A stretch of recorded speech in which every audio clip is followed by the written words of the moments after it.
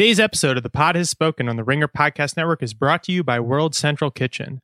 Their relief team is working across America to safely distribute individually packaged fresh meals in communities that need support. They're now serving tens of thousands of meals daily in some of our biggest cities like New York and LA, and they're launching initiatives across America to deliver fresh, hot meals to hospitals and clinics fighting on the front lines while keeping local restaurants in business as well. You can directly help the heroes in hospitals and clinics who are fighting for us, and you can help keep your local restaurants alive. Go to theringer.com/WCK to donate. We're trying to raise $250,000, and if you have the means, it's an unbelievably great and useful cause that helps our hospital heroes, emergency workers, and local restaurants. Please give whatever you can. The money goes directly to World Central Kitchen, and it's a charitable donation. Once again, that's theringer.com/WCK.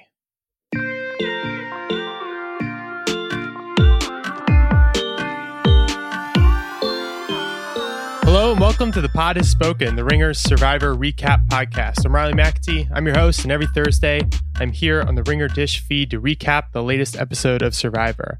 Each pod, I'm accompanied by a different Ringer staffer. Today, it is someone I know would never try to hide a hidden immunity idol while he's standing right next to me. It is Chris Ryan. My spying has evolved. Today, we are breaking down episode 12 of Winners at War. This was another really fun one. My head was spinning through most of the episode, but in a really good way.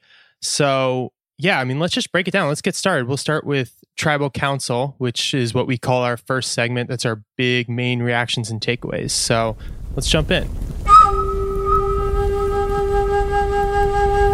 I think we should just start with this tribal council in general, because it was another one of these live tribals where we get all the whispering and the chaos and the scrambling and everything. So the voting breakdown, the way it happened is Kim, Michelle, and Denise voted for Jeremy. Everybody else ended up voting for Kim. Kim goes home. So the group of Tony, Sarah, and Jeremy get basically Ben and Nick to flip back and vote for Kim. And so Kim goes home. And Chris, I mean, what do we think? It's a great episode. It was a really good episode. Should we rename this season Whisperers at War? It's been this way for a few seasons, though. It's been a lot of whispering for kind of the last, 3 or 4 years on Survivor. Yeah, I do think that the live tribal element of it has become pretty much like the paradigm. Like that, I now expect that to be what happens when we go to tribal, for better or for worse. Personally, and I feel like I'm sounding a little bit like Riley McAtee. That's not the way I totally feel like the game should be played. What do you think? So in general, I'm pretty mixed on live tribals. I do think they can be dramatic and tense, but a lot of times they just end up being confusing and unsatisfying. This one was a little bit better because at least we went into the tribal with kind of clear dividing lines and some clear targets. The 1-2 episodes ago where it was just a complete mess, that was different for me. The other thing was in this one, we got a lot of subtitles too. So we got an idea of what people were saying to each other. And I think that's at least somewhat the fix for because of what people were bringing into tribal. And maybe it might be helpful for us to break down what people had in their pockets there. There was actually a lot of gameplay going on within that tribal because of who knew about whose idol and also the different sort of layers to those idols. And I can start us off and you can probably finish this off here. But obviously, Tony and Denise had immunity idols from the challenge, but by being able to somehow resist peanut butter. Immunity necklaces. Yeah. Immunity necklaces from the challenge. So they were able to resist peanut butter. They were able to get these necklaces. Ben found an idol, which he skillfully almost obscured from Tony. We can get into that later. Anyone who's ever been caught by their dad with like either a dime bag of marijuana or like something knows all about that. So Ben had an idol, and then Michelle gave Jeremy her 50-50 idol. And Tony had his own hidden immunity idol that Sarah knew about and Ben knew about. We don't know if anybody else knew about it, though it's possible. So I think actually that's the thing that really struck me is throughout this episode is who knows what when, because I think that was a huge element of all of this. Tony, obviously, like his idol gets flushed, but Sarah pretty much says out loud, Tony, will you play your idol for me? So I think a lot of stuff was out in the open in that tribal. So it sort of necessitated a live tribal. That being said, I personally, my favorite part of Survivor is the moments before Tribal at the beach. The alliances, the take a walk with me, all that stuff. And I feel like that kind of gets negated a little bit by live tribals. Yeah, it can. At least in this one, we had Kim trying to rally the troops to blindside Tony. And then once Tony wins the immunity necklace, they're like, okay, we'll put that on the back burner. Who's the next target? They're originally like, maybe Sarah. But then they end up going with Jeremy instead, which Michelle doesn't love, but she doesn't feel like she can do anything about it except give him the 50-50 coin. And then it's actually Ben who blows up the game kind of by telling Tony, hey, they wanted to blindside you, but now the votes are going to be on Jeremy. And Jeremy's somebody that Tony was wanting out as of, 1 episode ago, basically. Tony seemed to be on board with the Jeremy plan. It was when he found out that they were trying to blindside him that he realizes he actually needs Jeremy. And that's what gets Tony scrambling and ultimately ends up in Kim going out when Tony's effectively able to pull Ben and Nick back. And it's not clear whether he does that on the beach or at Live Tribal, which I guess is kind of the main question that happens with these live tribals. It's like, do they actually swing the votes, or did Ben and Nick go in already knowing that they were voting for Kim and it didn't swing the votes? I think it swung them. I think Tony he created the chaos that, I don't know, allowed him to somehow pull them over to his side, but it's still not exactly clear what changed their minds. I mean, my read on that whole thing, and maybe this is wrong, is that in those moments where Tony is walking around and whispering to everyone, everybody in that tribal, with the exception of Denise, who's got the necklace, is essentially thinking, if I don't go along with Tony, he very well may turn everybody against me in this tribal. Like within the arena of tribal, he could literally say, oh, well, Nick didn't go along with my plan, so we're going with Nick. You know what I mean? Like, he could do that. And Jeremy might be like, if you don't vote for me, I'll vote for whoever you want to vote for. So yeah, it's if you start to look at live tribals as a skill of their own rather than complete chaos that sort of disrupts the narrative of Survivor, I think you can sort of start to appreciate it. And it's not hard to appreciate what Tony's doing, because in some ways it's unprecedented on the game itself. And this live tribal, it's interesting that you talk about live tribals as a skill, because I felt like this live tribal was more intentional than ones that we've typically had. Yeah, I agree. Tony starts it by talking to Jeremy, and he's like, hey, Jeremy, who are you voting for? Are you still good with what we talked about? And Jeremy's like, yeah. There was never any other plan presented to us. Like, yeah, of course, Jeremy's writing down Kim. He's not writing down his own name. Unless there was probably other plans floated on the island, but it didn't feel like that was a spur of the moment thing. It felt like Tony was like, all right, time to shake things up. I'm going to just start talking to Jeremy. The other thing, just on a TV level, that live tribals do is they really pull all the air out of the most cliched part of Survivor, which is people all saying their like Bob Costas-isms to Jeff.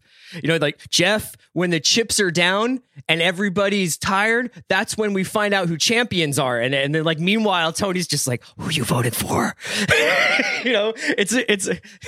It would be almost like as if Joe Buck was like saying all this stuff about like, we're going to find out what the Minnesota Vikings are made of. And Troy Aikman was like, they're not made of anything.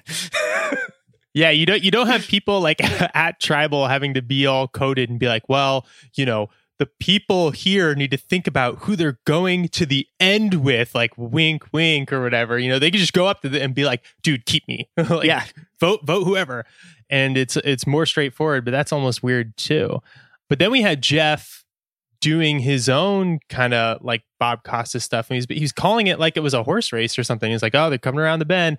And I kind of wonder if he'd practiced that. I mean, he's probably like, all right, the next live tribal, here's what we're going to do. And he was like in the mirror, like, okay, this is what it'll be. This is my plan to like. I do wonder whether or not there will be some sort of discussion about the live tribals when they get back to the beach, because Denise seemed obviously pretty frustrated by it. I think that there is, it seemed to be pushing Sarah, not to the point of quitting, but where she was almost actively saying, I wouldn't mind being on the edge just to get a break from this. I mean, she might have just been venting, but I do think that kind of intensity and chaos is really suited for somebody like Tony and very few other people. Denise was interesting because I sort of thought Jeremy's comment when he's like, "Oh, are you sure about that? You know, you're only safe for this immunity." That was like a weird kind of misstep by him. It was like, Jeremy, like Denise knows how the immunity necklace works. Like she knows what's going on here. I don't know. It was interesting to see her frustrations. It almost channeled the frustrations that a lot of fans have where they're like, we're sick of these live tribals, sick of all this like whispering that we can't hear and stuff. And she was just like, look, like we had a plan on the beach. Let's vote. I don't know. She probably could have used to do a little bit more whispering because she ends up on the wrong side of that vote. Yeah, and then there was also another interesting comment from a former player. I think it was it Julia who said this on Twitter? Yeah, this is Julie Rosenberg, who played on Edge of Extinction, and she went to the final tribal council that season. She's a 0-vote runner-up finalist. And she made like an interesting observation, which is that typically at tribal council, women sit in the front, men sit in the back. And it's a height thing. It's just you want taller people sitting behind other people. Yeah, it's like a yearbook photo. Yeah. Right. You're taking a photo. You're filming a reality TV show. Taller people sit in the back. That tends to be men. So what that allows is it allows male players to begin whispering to each other while female players who are typically sitting in the front don't know what's going on. They have to kind of play catch up at these live tribals a little bit. And it sort of fits into a trend of the last, 5 or 6 seasons where we're seeing more male winners than female winners. We're seeing more immunity idol plays and advantages, and all that stuff tends to reward big, flashy games, which tend to be the games that men play as opposed to women who are a little bit more quiet. And, it's just one other thing to kind of add in there that, yeah, maybe it's affecting these games. Maybe there are certain gender roles that are actually starting to like disadvantage women and advantage men. Yeah, it's going to be something if this becomes a staple, like a real, when the next round of new players come and they're like the last few years I've been watching Survivor, this seems to be the way you play is just complete chaos and live tribals. Survivor, the game itself, might have to start changing tribal a little bit for that, whether or not maybe it's people sit in a semicircle or they change the way the platforms work on the stage or something. You could have a higher platform for a shorter person to be able to sit in the back and they give and mix it up a little bit. Yeah, that'd be an easy change. I mean, I don't think that Survivor will want to do this because I think they like the live tribals. I think that from a TV perspective, they're like, oh, this is dramatic and tense, even though we might not agree.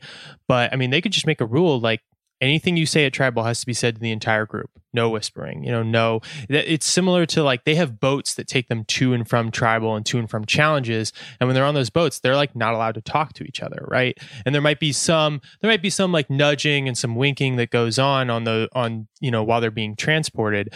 But the rule is you're not supposed to communicate. Well, you could just make a similar rule at tribal. You could just say no whispering. Yeah. I mean, look, at the end of the day, the chaos of it all is very simply explained. The one thing that no one really seems to be able to transcend on the beach is hearing their name called. No one can get over having their name discussed. And no matter how strategic or seemingly strategic, but seemingly chaotic their gameplay is, or how cool they are, or how they're thinking 3 steps ahead, if you say someone's name and they find out, all bets are off. They're going to come after you. And I just ultimately think as soon as Ben told Tony about the other sort of talk that had been going on, and Nick and Tony caught Nick in it, that was it for Kim. And it really wasn't her fault. I thought Kim was kind of like half pushing against it. They've set up this like Kim versus Tony dynamic. It seemed like Kim was playing a pretty cool and confident game. And I think as soon as Tony heard his name, it's almost something if you were going to beat Tony, you would be the thing you'd play against him is his inability to get over hearing his name. That was really the only real error that Kim made was launching the plan about Tony almost too soon. She gave too much time for somebody to spill the beans to him, and telling Ben was clearly a mistake. The other mistake was Nick not having some kind of lie, him just turning into a puddle in front of Tony. The moment Tony asks him a question and Nick being like, I'm trying to remember, Tony. I don't know if your name was thrown out there or not. It's like, come on, dude. This is all winners. Nick might have been stoned from all the peanut butter, but he definitely, the move there is to immediately walk back to the beach and tell every single person, almost in public, Ben ratted us out. That could have been an easy vote, right? Like, why isn't it like Kim and Denise and Nick and Michelle and Jeremy and Michelle and Nick, and they just say Ben screwed us. Yeah. He screwed basically 5 people's games by ratting them out, giving Tony power and leverage, and they could have gotten Ben out. That is a missed opportunity. Yeah, I was really surprised that Nick did it that way, because he comes back and he just tells Kim, right? And he only tells her in a kind of half-assed way. He's like, "Oh man, I think Ben blew us up a little bit," and she doesn't even say, "Well, what did you say?" You know what I mean? Like, if I'm Kim and Nick tells me that, and I'm like, "Well, what did you tell him?" And what did Ben? I would know immediately. It's me who they're going to come after now, because Tony is going to be like a tiger with a raw steak in his cage now. Yeah. The only other slight like misplay I feel like happened here was Jeremy and the 50-50 coin. What I realized watching this episode is the way that you play the 50-50 coin is you force everybody else to play it. And they actually still have the opportunity to do this, because ultimately he didn't end up using the coin. He still has it. But what you say is, in the middle of tribal, you say, I have this 50-50 coin. I'm going to play it, period. So if you are voting for me, there's a 50-50 chance the votes are coming back to your alliance, basically, because I'm going to be immune. If in all this chaos and uncertainty, ultimately he felt good enough to not play it. So perhaps it was actually the right play. But if you feel like you're going home or you're close enough to playing it, the move is to not wait until the votes have been cast and then play it. The move is, before the votes get cast, announce that you have it. Tell everybody, make them take the 50-50 chance. And in some ways, so I would love to know a little bit more about what Jeremy was thinking there, because either he had the utmost confidence that Tony had turned tribal live against Kim, or he was like 50-50 is not enough. What I couldn't figure out is, I was like, 50-50 is like half an idol, obviously. Why not just play it? Otherwise, you're just going to give it back to Michelle, right? Part of me puts on like the conspiracy hat and says maybe he was much more confident in the final vote than we were led to believe. And what he wanted to do was show everybody that he has an advantage to help protect him at future tribals. True. He didn't say 50-50. He never said what it was. He pulled it out. He did a big show of being like, and it almost felt like he was overacting it a little bit. It's like, shouldn't you already know at that point, as people are voting, whether you're playing it or not? He did this big kind of like, I don't know, should I play it? Should I not play it? It was almost overdone. And he doesn't say what it is. He doesn't show what it is. And then he puts it back in his pocket. And you almost might make, except I'm less into this theory, although you could make the same case that Tony did the same thing with Sarah, that he was like, okay, time to announce to everybody that I have an idol, and I'm willing to play it on anyone. But that one I think was actually legit. Jeremy one, I'm more like, maybe he was never going to play it, but he just wants to tell everybody he has an advantage. Right. So, I mean, for you, who is the loser of that tribal aside from Kim, who got voted out? Okay, I will say I think that Denise is a big loser of that tribal, because she loses her one ally in Kim, the person that she was closest with in this game for sure. Even the person who voted with her, Michelle, is not actually on her side, right? They don't, the people on the island don't know that Michelle gave Jeremy this 50-50 coin.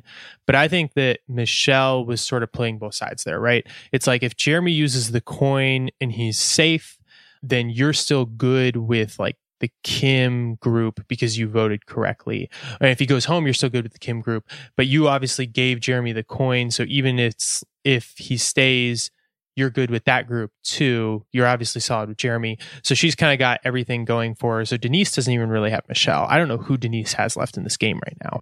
Yeah, and she's probably playing the most traditional game, although I do think that we could probably put together a hilarious supercut. Every time somebody comes to Denise with a plan, she's like, oh, 100%, let's do it. Like, she is like the most, she always seems so like, I was already thinking that this is a great idea, but it could literally be like, why don't we go drown ourselves in the ocean? And she would just be like, totally, let's do it. Let's make this happen. One of the things that I've started to notice, I think it's like, I think it might just be an overall recent season thing, is that people say 100% so often. It's like on The Bachelor, they say right reasons. It's the thing here is a 100%. I'm 100% with you. I have them 100%. They're 100% locked in. No one's ever 100% on anything. Stop saying you're 100%. It would also be funny if somebody was like, I'm like 80% with you. Like, there's a 20% chance I may flip. Dude, I'm 99% with you. and then 1% I might stab you in the back. That would be great. Yeah. Speaking actually, also, we talked a little bit about kind of our misplays and stuff, but let's talk about the immunity challenge a little bit, because Kim stepping down off of the beam, unless she was about to fall off, I just did not understand that move. I didn't either. That almost felt like overconfidence by Kim about the way she thought things were going to go. But I was dumbfounded by both Kim and honestly, more so Nick stepping off. Right. I mean, if Nick was on board with the plan to go for Tony, he's the one who gets to directly compete against Tony. Like, at least with Kim, it's like, okay, if what's important to her is whether Tony wins immunity or not, because they've split it up with a male necklace and a female necklace for this challenge, she can't directly stop him from winning immunity. But Nick has the opportunity to. And I don't know. I mean, I've said this before, that we probably discount how miserable and starving everybody is on the island and how that can kind of play with your head and maybe make you do something. But I would just set a goal for myself, if I were on Survivor, never to drop from an immunity challenge just for food or whatever. It's peanut butter and cookies. It's not worth $2 million.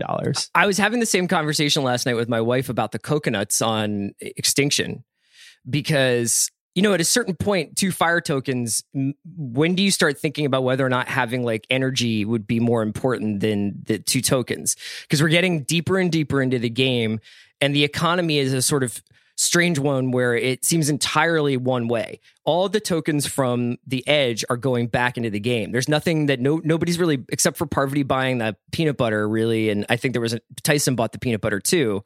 Man, peanut butter is just like cocaine out there. First of all, it's like the most valuable commodity. Star of the season, peanut butter. Yeah. And I get it. I get why. It's got a lot of protein and it fills you up. But like, I was saying to myself, like, if I was Ethan, say on the Edge, I was like, I might just like be like, I'm going to hang out at camp instead of doing this weird, like, I'm going to go back and forth across the island 20 times activity. And the same thing goes for those challenges with the immunity necklaces. I would definitely stay in as long as possible, especially if there are 2 necklaces up.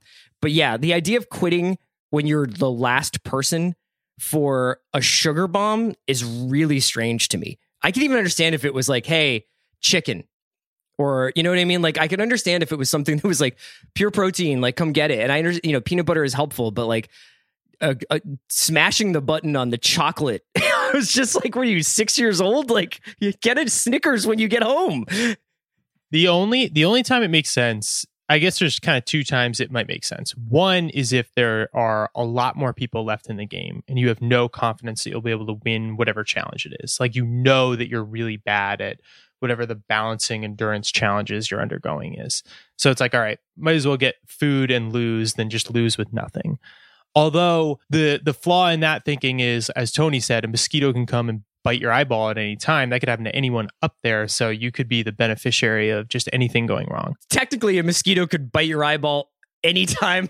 Like, that would be painful if you were holding up your arm or not. So I'm sure that has happened. Like, it feels like Tony was speaking from experience a little bit there. Well, he'd already gotten crapped on by a bat. So, I mean, maybe he was a little bit spooked by wildlife in this episode. And then the only other time it makes sense to me is if you need to somehow prove to an alliance that you're in that, you know, you're good, you feel safe with them too. Maybe it's an entire majority alliance decides, you know what, we're all stepping down because we're going to get whichever one of these guys like doesn't win out. But that is not how alliances work on Winners at War. It's not how alliances work on a lot of seasons nowadays. That's kind of like an older tactic that really would be, you know, very, very specific to what season you're on and how people are playing, and just didn't apply in this case.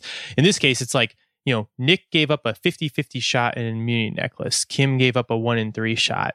That sucks. Like, man, stay up there. Yeah, you got to do it. I mean, I thought maybe when Nick brought up the token, he was trying to psych Tony out a little bit about it. I will be really interested to maybe not rewatch this season, but go back through a lot of the crucial decisions of a bunch of episodes against what we finally wind up knowing about the importance of fire tokens. You know, like, once we know did fire tokens swing the entire game? Could you like pool all your fire tokens and like basically buy Tony out of the game or something? Because if it's not something significant, if it winds up just being hammocks and Chinese food and whatever it winds up being, I think a lot of people are going to regret some of the decisions that they made around fire tokens. It also sounds like they're constantly pumping tokens into the game, so maybe you should be spending them as much as possible. And if I were Nick, maybe you feel safe or something, but does Tony step down if he says to Tony, how about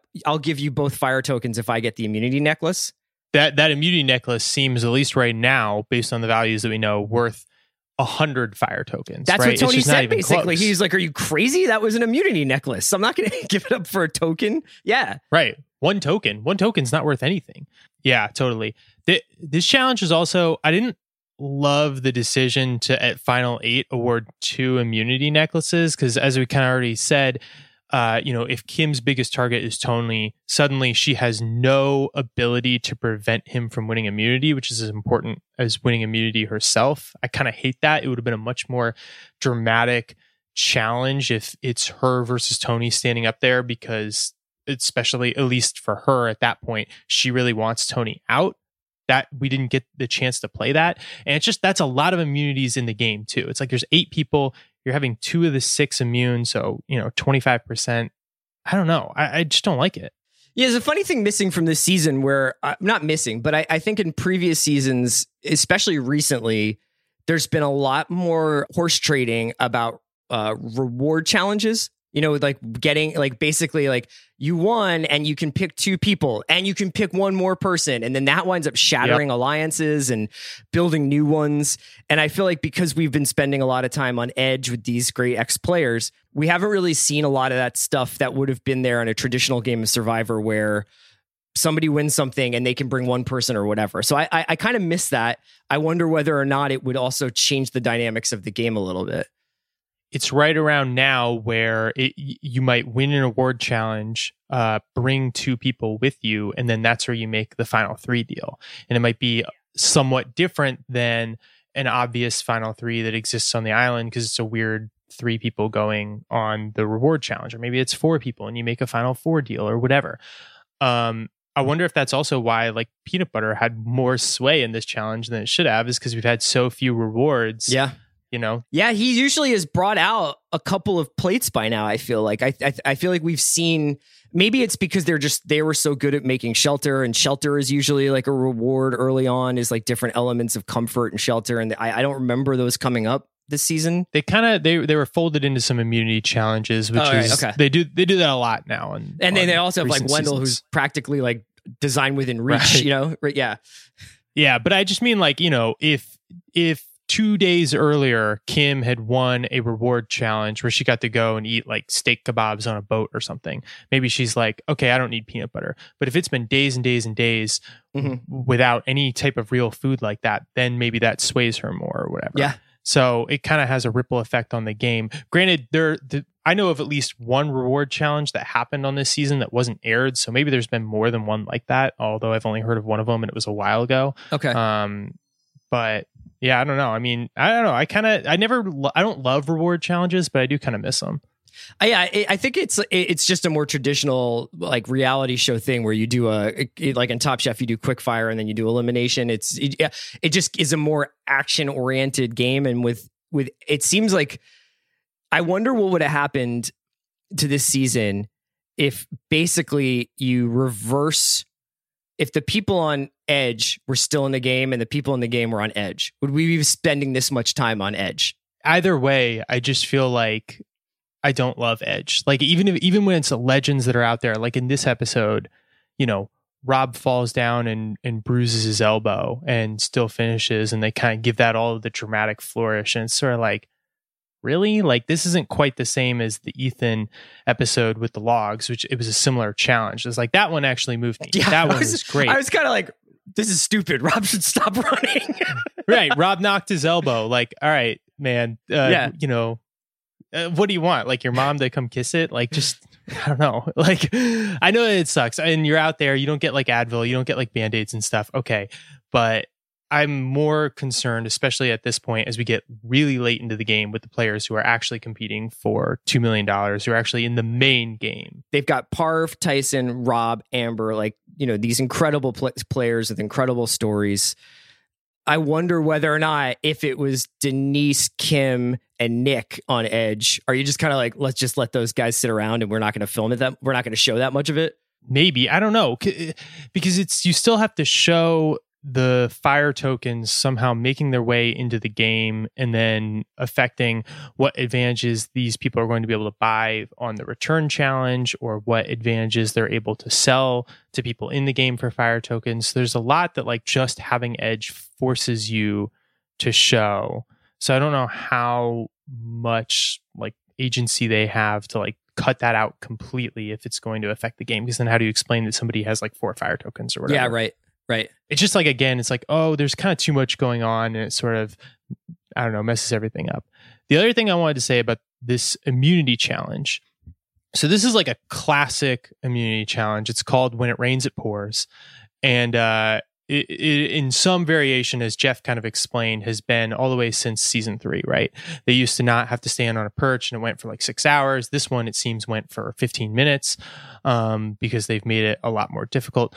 But they've run this challenge in some form 7 times. This was the 7th time. In the previous 6 times, 5 of the winners were women, 2 of which were Parvati. She's actually won it twice. So it's kind of disappointing that we didn't get to see her compete on it for a 3rd time. But that makes it even more interesting to me that here you are all the way at Final 8, awarding a immunity necklace to both a man and a woman in one of the few challenges where women are actually better than men. And while they've awarded 2 necklaces at Final 8 before, they did it in Cambodia at least, it kind of just feels weird to me. Like, it just feels like there's too much of an effect that the immunity necklaces are having on this game this late in the game, especially to divvy it up like that. Like, I don't know. We just see over and over again, men tend to win challenges more than women. And yet we're having seasons where men win the show more than women as well. And so on the one challenge that tends to benefit women, suddenly you're splitting it up between men and women. I don't know. It just feels icky all around to me. There's something there that I can't quite put my finger on that I don't like. And I feel like it has a big impact on the game. And if it had been Kim versus Tony, it would have been a lot more compelling for me, at least. Yeah, it's also really strange because I feel like there's been a de-emphasis on challenges themselves this season, which as a viewer, I think when I'm watching the episode is fine, because what I really care about is the social game. That's better TV for me. And sometimes I'll see a challenge and just kind of be like, I wonder how long this is going to take. You know what I mean? Like, but I kind of wish they were still doing pretty creative, weird stuff that took a lot out of these people. And they almost seem a little bit, the challenges seem a little bit offhanded this season a little bit. I mean, I think obviously the characters are so strong, so that's okay. But I agree with you. It does seem like it's Tony winning 3 challenges in a row kind of means more about the game than Tony. I think they should be thinking of different challenges or thinking of different ways to challenge people rather than I just, Tony is not Tiger Woods to me. I don't understand how he's got a unlock like that. I used to like the challenges where they would do stuff. It would be like, okay, we're going to ask you all, you're all going to take like a survey, and then we're going to ask you questions. And it would be like, who is the person that's most likely to, give up a reward for peanut butter or something, give up a challenge for peanut butter or something. And then they would all have to put down who they thought was the most guessed answer. And they used to do like weird stuff like that. And now it does seem a little bit more like balance this vase, hold your hand up, like stand on a balance beam. It's a lot of kind of the same things over and over. And I think like endurance challenges are generally better than kind of the obstacle course challenges, because those ones I really think favor like certain physical types of players. But sometimes it is like, man, we've seen this challenge like 10 times. Yeah, absolutely. I'm going to miss Kim. I kind of wish that their head-to-head had gone a little bit longer, or at least had gone once. Her head-to-head with Tony, had gone once with Tony without an immunity necklace around his neck. By the time he was targeted, he's just been immune for the last 3 tribal councils. But I think that she's an interesting one because she kind of had one of the most dominant seasons ever on one world. But that cast is like just an unbelievable cast of like ding dongs, basically. It's always been kind of the asterisk on her season. It's like everything ran through her that season, but it's also like there was no one around who was just playing strategically or socially at any kind of level at all. Some of the people on that cast seemed to barely understand how the game worked. I think she really proved herself in Winners at War as one of the most perceptive players and one of the most impressive players ever to play. I think she really added a lot to her legacy. And that's to say she might come back too, but let's pretend like she doesn't come back. I'm already very impressed with her. Yeah, I mean, I was really impressed with Kim too. I think that Kim and Tony are a really interesting portrait of when to press down on the gas pedal and what it looks like when you do. Tony obviously, and this was discussed last night in our Slack channel a lot among all the Survivor fans at the Ringer. Tony obviously has hit the button. Like he flipped the switch. This is playoff Tony right now. Kim, I think did the same thing in her own way. It's just that her version of switch flipping, the light isn't as bright. You know, she got into the game and she got more aggressive and she started trying to make some moves. But even in doing that, was just trying to play an almost outmoded version of this game. Yeah, I mean, she's a much more, I don't even know if I really want to call her laid back, but she does kind of take a step back and sees the board. And then she goes and kind of tries to quietly make these moves. Tony is the opposite. He like flips the board over, all the pieces go flying, and then he somehow finds a way to make it work. I don't know if we've really had anyone play like Tony ever. This is Tony's third time, right? Yes. So the first time when he won, he played hard throughout, lied about being a cop, did all the swearing on my badge stuff, right? And won. The second time, people were wise to his act, and he played hard from day one. And people were just like, we got to get Tony out of here. This is too crazy. This is out, like he's burying himself in the ground, you know, or whatever. We caught him over by the well, like, and they got him out. And this third time, he came out and he sat at camp for 2 weeks or however long it was. And he refused to go look for idols. And he was basically like kind of playing in the middle. And it was a strong player. And then he was the one this season who started saying lions and hyenas, right? Yes, he's been the one who's gotten the chance to like articulate one of the main themes of the season, which is like the big threats and the little threats and the lions and hyenas and who goes after who. And it was when he started saying that you kind of felt like something was coming, that the Tony wave was sort of gathering and getting ready to crest. And we're watching an all-timer performance right now. I mean, whether or not he wins, I guess will be the ultimate referendum on whether or not it was that great. But every week in our Slack, people are just like absolutely, and we're practically giving him a standing ovation at the end of these episodes. If he wins, and maybe even if he doesn't win at this point, he's kind of carving himself a spot on the Survivor Mount Rushmore that I would say has three people who are firmly there, that trio of Rob, Parvati, and Sandra. And there's not like that fourth spot is kind of like, oh, would you put like Richard Hatch there? Would you put somebody else? I think if he wins, it's clearly Tony. Even if he doesn't win, he might be in there too, just because we've never seen anybody play the game with this, like creating this much chaos and somehow managing it. You know, I thought I'm more of a new school watcher of the game. Would you compare him at all to Russell? People do. The main difference is Russell was mean to people. He did not understand that you have to manage a jury.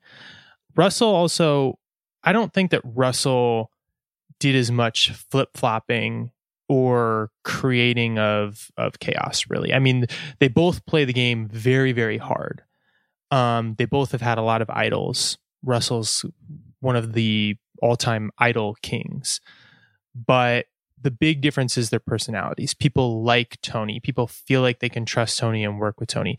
People worked with Russell because they were either intimidated by him or they felt like they could go to the end and win against him because he was so hated. That is not why people work with Tony. It's the thing that's elite about what Tony's doing is his gameplay is so chaotic and so whiplash inducing, yet is demanding so much respect. I mean, Rob crowning him like that was quite a torch passing moment. Yes. Yeah, it feels like it. And I don't think that Kim did anything wrong, right? Like she's kind of the one person who's been able to really perceive Tony very clearly. You know, last episode, she knew that Tony wasn't really with Jeremy when he wasn't. And now maybe he is, but at the time, he really wasn't with Jeremy. She's like kind of had her thumb on the pulse of the game, or at least on Tony's game, more than really anybody else. She just couldn't rally the troops in this episode, and it may have all flipped at tribal. I mean, she may have had the numbers and it just flipped at tribal. And maybe the one thing that she didn't understand was that Ben was going to go and blab to Tony. If that doesn't happen, she probably gets her way this episode. Yeah, and then we're talking about Kim as like one of the all-timers as well, which she might be. I know you want to talk about power duos in a second, and I wonder whether or not the real path to getting Tony out would be Sarah. You know, whether or not you kind of have to go for Tony's the id, you know, like that second half of his brain that is Sarah, who kind of is the only thing keeping him attached to the earth right now, despite the fact that I think all signs point towards Sarah just really throwing her lot in with someone who, I mean, I don't think Tony is going to go to the final three with Sarah. If I'm Tony, like I feel like that's the only challenge I have, honestly. That's the only, Sarah being on that jury is the only way I don't win Survivor.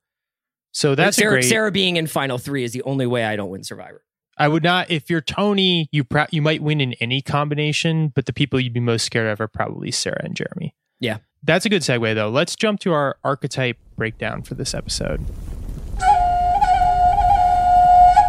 So today I want to break down kind of a double archetype. I'm going to call it the power duo, which is exactly what it sounds like. You know, it's two players who are very tight. You know, it could be anything from a Tony and a Sarah to a Rob and an Amber. There have been a bunch of them on this season, you know, people who have been really close. People from like Parv and Michelle when they were working together, Denise and Kim until this episode, possibly Jeremy and Michelle, even if they don't vote together on this episode, are working together. But just this idea that I think there's a shift in Survivor between big alliances to duos of people that work together. And even if it's just a one-on-one relationship, it can be really complex and weird. And so let's talk a little about Tony and Sarah. I have a clip that we can play here of Sarah talking about Tony and her relationship with Tony. The only person that knows I'm undercover is my partner, Sarah. It's only me, and nobody's coming. Can you see me? No, I can't see you at all, dude. It's golden. If we're in the real world and Tony and I were partners, one of us would be fired, okay? Tony's back to old Tony, and it's nonstop, go, go, go, and he doesn't let up. So I would just walk up the beach or something. I don't know. I'm going to the Coconut Grove. Okay. He's got my back, and I got his back, and we're not going to turn on each other. But if he's not willing to back off a little, then he's going to get himself voted out. Yeah, I mean, Sarah and Tony are working together. She's like, oh, you know, he's my ride or die. Obviously, he's also creating chaos. He leaves her out of the last vote before this episode when they blindside Sophie. It's just Sophie, weird. Who it's just was very close to Sarah. Like, yes, another kind of power duo. Yes, you could say Sophie and Sarah were very tight. I mean, my follow-up question to that clip is mostly, what would you be arrested for? Or fired for? Yeah. Like planting evidence or like roughing up witnesses? Like, I was trying to figure out exactly what she meant by that. I don't know if you've ever seen, but after his first season, Cagayan, there was a New Jersey congressional candidate who said that Tony should lose his job as a police officer because he was such a liar on the show. This clip does not help that. Literally saying, oh, you get fired. What happened? Yeah, but I was kind of surprised this week. I know that she obviously flips out at Tony and is like, you ruined my game. And that's a $2 million thing. You know, you just basically cost me my game. And I guess she has ultimately no one to blame but herself. But it seemed like it went very quickly from Sophie and Sarah kind of having this great social game at the island and doing fashion shows and hanging out, to Sarah back in the streets with Tony flashing the badge. It was a pretty abrupt 180. I was really surprised because I felt like Tony pulling off that blindside would have meant the end of his working relationship with Sarah in this game. I mean, I don't understand exactly what compels Sarah to work with somebody who just blindsided one of your closest allies, but she clearly still feels that he's her best bet to moving forward. Do you think that she felt like in that first conversation that they have in the dark after Tribal at the beginning of this episode, that it's implicit that that idol that he has found is for her. So that was definitely interesting, is that she clearly knew about the idol before that last tribal council. So he had told her about it beforehand, because he was like, oh, I have the idol. And she's like, I understand. So it wasn't new information for her. I don't know. The fact that Tony is willing to use it on her clearly like is a testament to the level of the alliance that they have, basically, and how close they are. And I wonder if they're close also outside of the game too.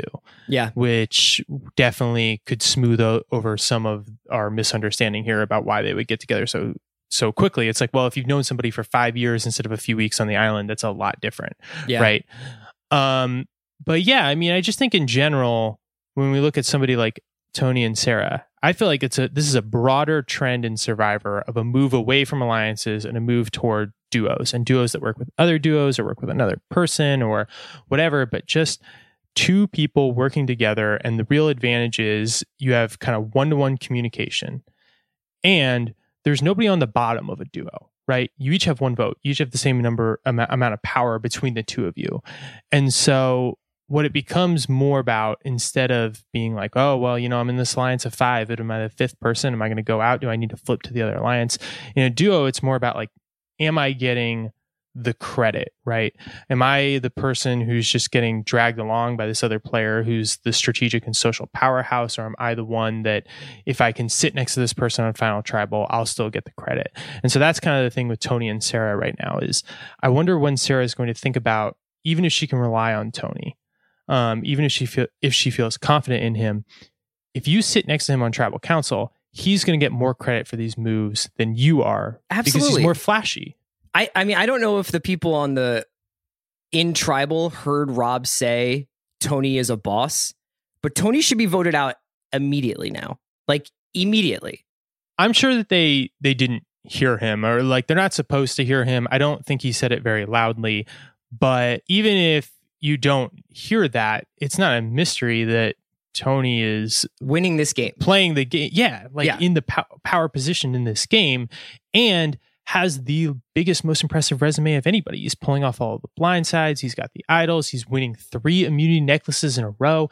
If you're not aware of the fact that he is number 1 on the totem pole in terms of jury votes, I mean, what the hell? He's clearly in the best position.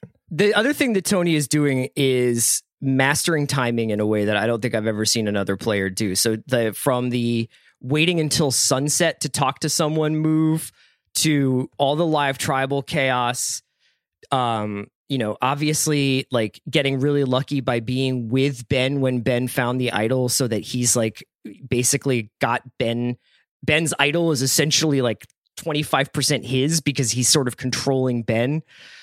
I thought that just the way that Tony has managed tempo and like pace, and just like, when do I go? When do I get involved here? Whereas like, say somebody like Rob, who was very open with his dominance. And what was that? What's the name of the move where Rob makes everybody sit around a fire all day? Buddy system. Like, Tony is not going to employ a buddy system. Tony wants to be out in the jungle in his spy nest and, looking for idols. And he also wants to be grabbing people and just creating so much chaos, because obviously Tony's figured out, if you do that, if you sow that much disorganization, worst case scenario is there just isn't enough people for an alliance against you.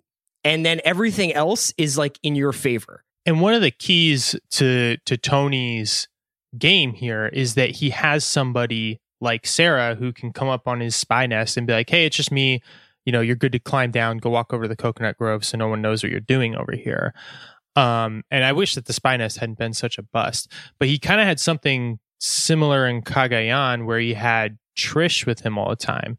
They weren't quite as close. He wasn't sharing like the spy bunker or the spy shack with her, but he had somebody that he could basically betray and then go back to and be like, no, it's okay. I actually did this move for you. We're good. I'm with you. We have the numbers, whatever. It's like Tony is really good at having like one person that he's super close with that he can really rely on, even if they can't always rely on him. Yeah. And then having other people that he has kind of working relationships with that he's able to rally votes with, but are not like his ride or die.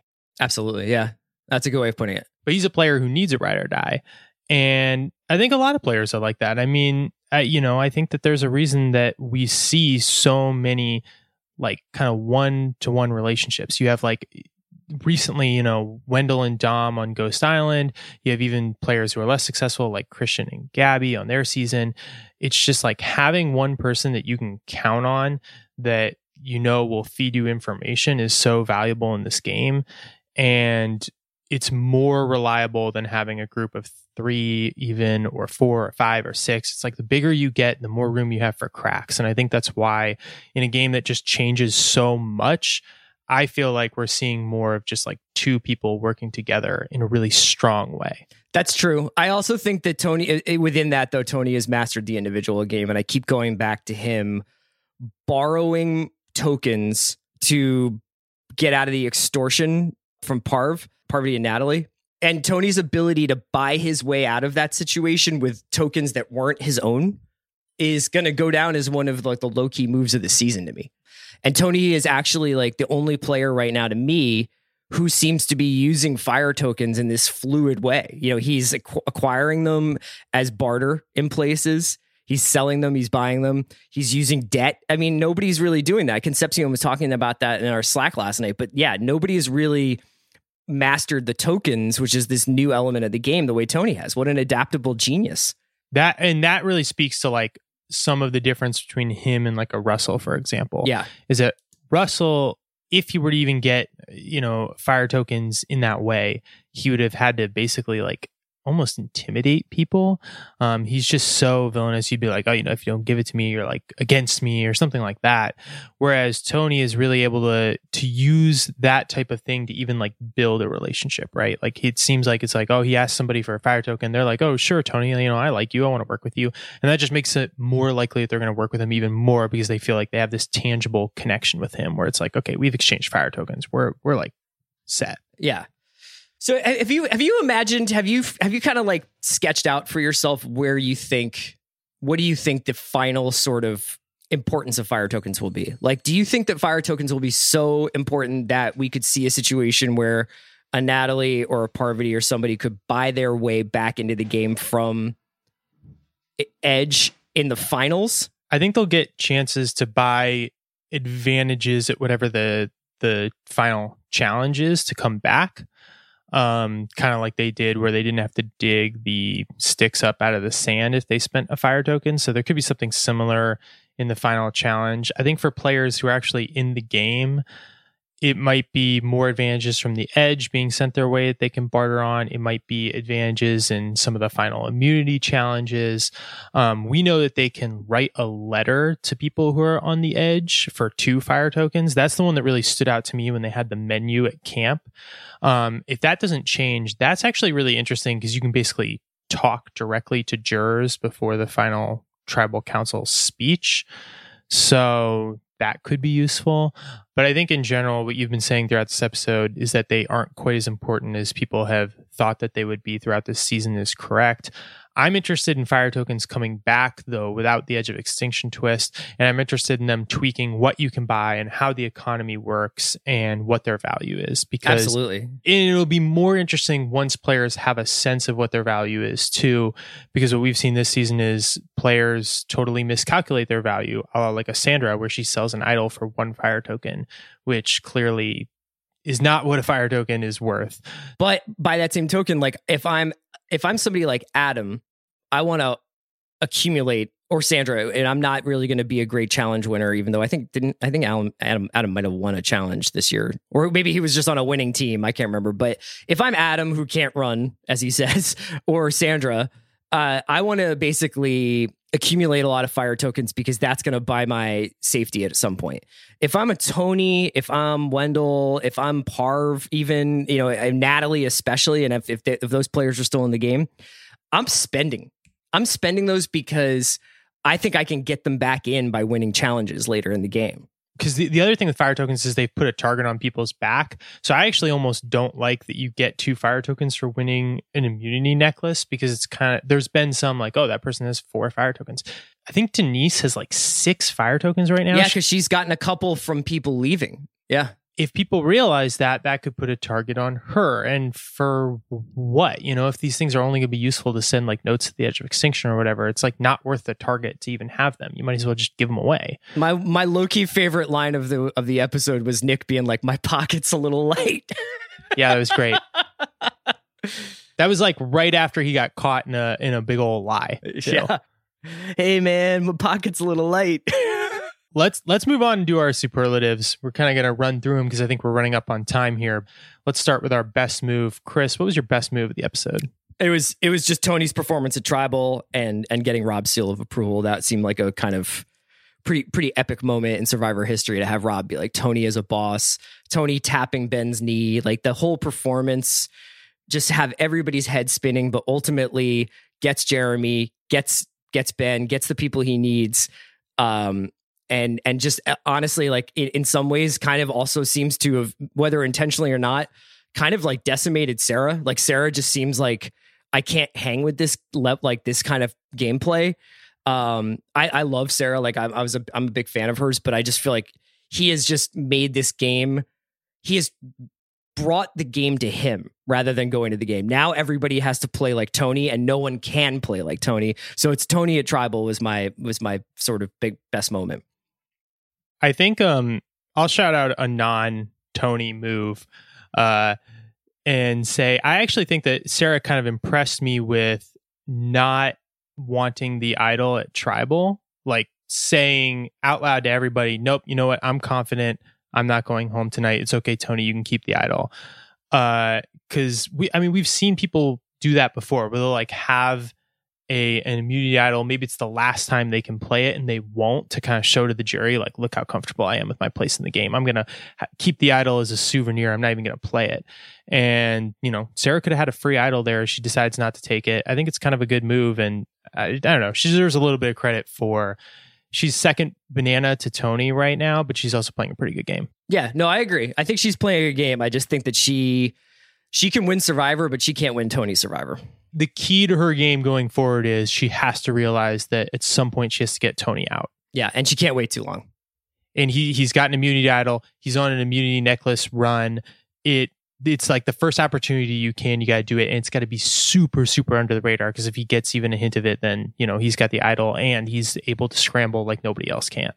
Let's do worst moves. I'll start on this one. I'll say that we kind of already touched it, but Ben blabbing to Tony was awful. He wants Jeremy out. Tony was good with the Jeremy plan. The moment he says, by the way, Kim wants you out, to Tony, he blew up his own plan. And in general, Ben's play in this episode, just being so anti-Jeremy and seeming to take it to, I don't even know what happened between them, but it almost seems like it's something personal.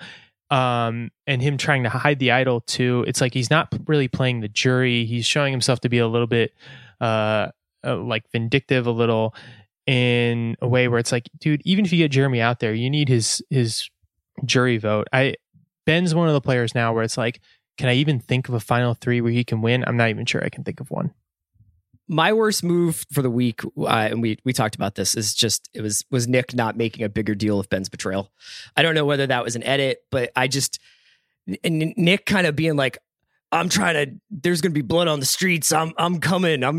Nick's coming. And then every time he has an opportunity to do something, I feel he's like, yeah, sure. Okay, whatever. Like if I'm Nick, I run right back to the camp. I gather everybody around fire and I say, this dude just betrayed us to Tony. Like we've got to get him out. And I put him on Front Street, and it was just a really disappointing to him just sort of mumble something to Kim and not make a bigger deal of it. I feel like he could have broken the game open. Maybe the only way it might not work is if there is some kind of consensus within the tribe that maybe the person that you want to be sitting next to is Ben. So there's a lot of people who are like, well, we kind of want to drag him along. He's like our GOAT for this season.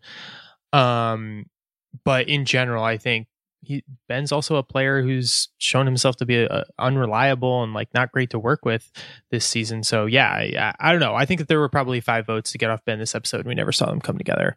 Let's do front runners to win. Chris, who's your front runner?